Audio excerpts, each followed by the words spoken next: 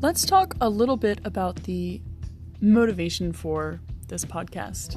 The principle is, it's Sunday, any time of the day, really, doesn't have to be the evening.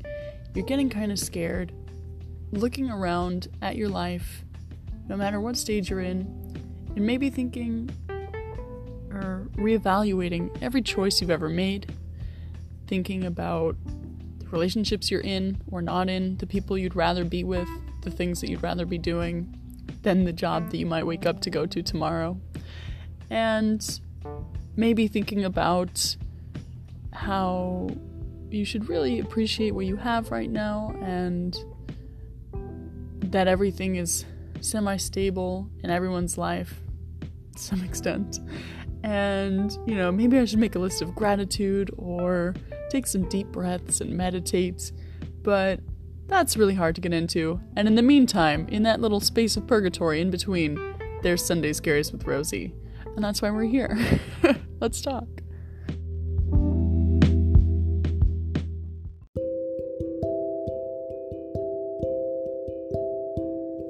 I think what I really want to talk about today is the news of the day and kind of the big thing in the air right now. It's that Kobe Bryant just died in a helicopter crash with his 13-year-old daughter.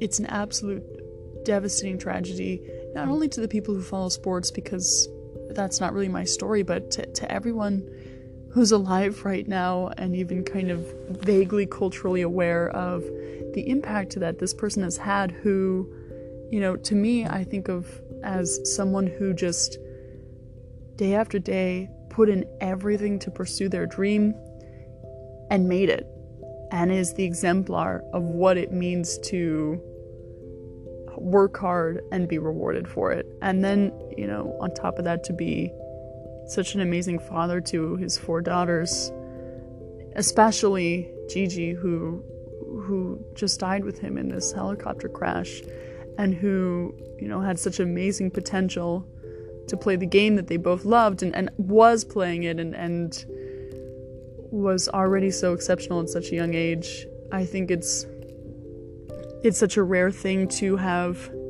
so much talent within one family, within, such a small group. And it just devastated me to think that the world is losing that. And that, of course, kind of sets off a chain reaction where you kind of have to look internally and think, what am I doing right now? What am I producing? What good am I bringing to the world? What value am I adding? Such that you are worth your time here that other people don't get anymore. Why should you be here over someone else? And I read a quote the other day that went something to the effect of, you have already begun every project you will ever work on. The things you're working on right now are the projects that will be your legacy, right? So even if you're today writing a shit poem or a trash script or whatever you do in your life on the side as your creative endeavor that you're thinking, one day I will open this restaurant or whatever, that is the foundation for the thing that will define your life's legacy. And don't doubt it, is kind of the mood of the quote.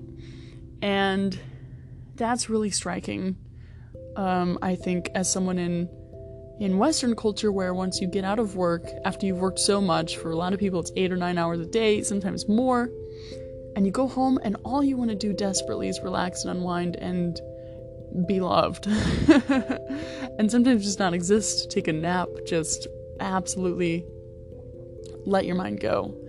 And then that is counterbalanced by this just raw need by the people, especially in my generation, who I think are coming up and are, everywhere from current middle schoolers, especially today's high schoolers, all the way up through their 30s, where you have a spot of free time, you've earned a time that is unconstructed, and you are absolutely lost, absolutely at a loss as to what to do with yourself, and B, feeling overwhelming guilt at not being productive in the moment. And I think that leads to a lot of distraction, whether that's through YouTube videos or TV show binge watching or, whatever kind of small distracting addiction we get ourselves into, to kind of have to avoid the meat of our lives, that fundamental question of what project are you working on right now that will serve as your legacy? And, realizing, especially in the wake of today's events, that we may not have that much time to unpack that. Honestly, I just keep zooming through the lyrics to Hamilton when they're singing, "Why do you write like you're running out of time?"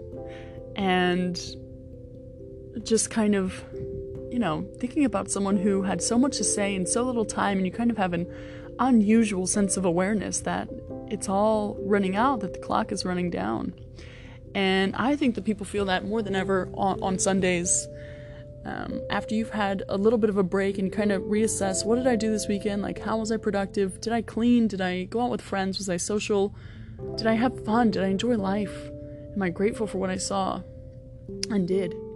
And then looking to the week ahead and thinking, how is this week going to be any different from last week? What am I going to create that's new? How am I going to help people? How am I going to help the homeless man on the side of the street that I pass every day on the way to work, kind of thing? And oftentimes realizing that the answer is dissatisfying in a few categories. And, on the one hand, it's kind of a challenge to realize that you can't really hold yourself accountable to taking on every difficult challenge at once. And on the other hand, thinking, what can I do right now, today, to make a change, to have an impact in a way that I haven't before? It takes a lot of courage and a lot of guts. One thing that I'm working on right now is trying to change the office environment that I work in. I work in human rights nonprofit, and kind of going into the office, you expect that everyone's there definitely for the cause and not the pay. And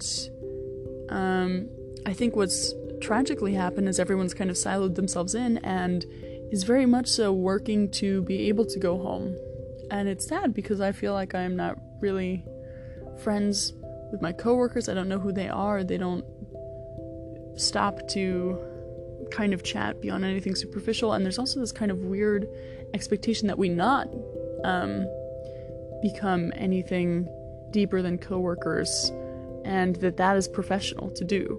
And I think that it, kind of actually would hinder a person's ability to work well. And not in the sense that, we're going to waste our time chatting it up, but that you feel even more motivated and co-inspired by your coworkers to do better every day and learn from them and be able to collaborate with them across departments on new projects or whatever. So, there's a lot of benefits to that kind of really raw human relationship in the office. And so one of the things that I'm struggling with, thinking about each week, is how can I kind of break into the office environment? How can I become true friends with any of these people? And you go in and you kind of think, okay, today I'm going to ask X out to lunch, or maybe we should try to go get drinks. But I think the reality of it once you get there is that it requires a lot more bravery than you sometimes have. And look, that's okay. It's okay to be scared. It's okay to not have all the bravery you need right away. Take your time. But at some point, you just have to stop thinking about it. I found you just have to stop thinking about it. You got to go for it and just absolutely do it. Maybe fate will have it that you're in the break room with the person you want to talk to, and just do it. Just say, you're super cool. Can we please get lunch? I think that would get you anywhere with anyone that you work with. So that's the tip of the day. Just go for it. Really jump into your life. Let's all go into this coming week and just kill it. Just crush it. Just live uninhibitedly and think, if this is my last week here in the world, what will I have accomplished? And not try to take on everything at once, but one or two small things, and just don't worry about what the person on the other end of the interaction might be thinking about you, because the odds are they're in their own little bubble and thinking about themselves as well, and how they come across, and what they have to do, and what's on their plate, and their anxieties, and whatever is behind the facade of our eyes. And just do it. And yeah, I'll leave it at that. Thanks so much for coming on to the very first Sunday Scaries with me.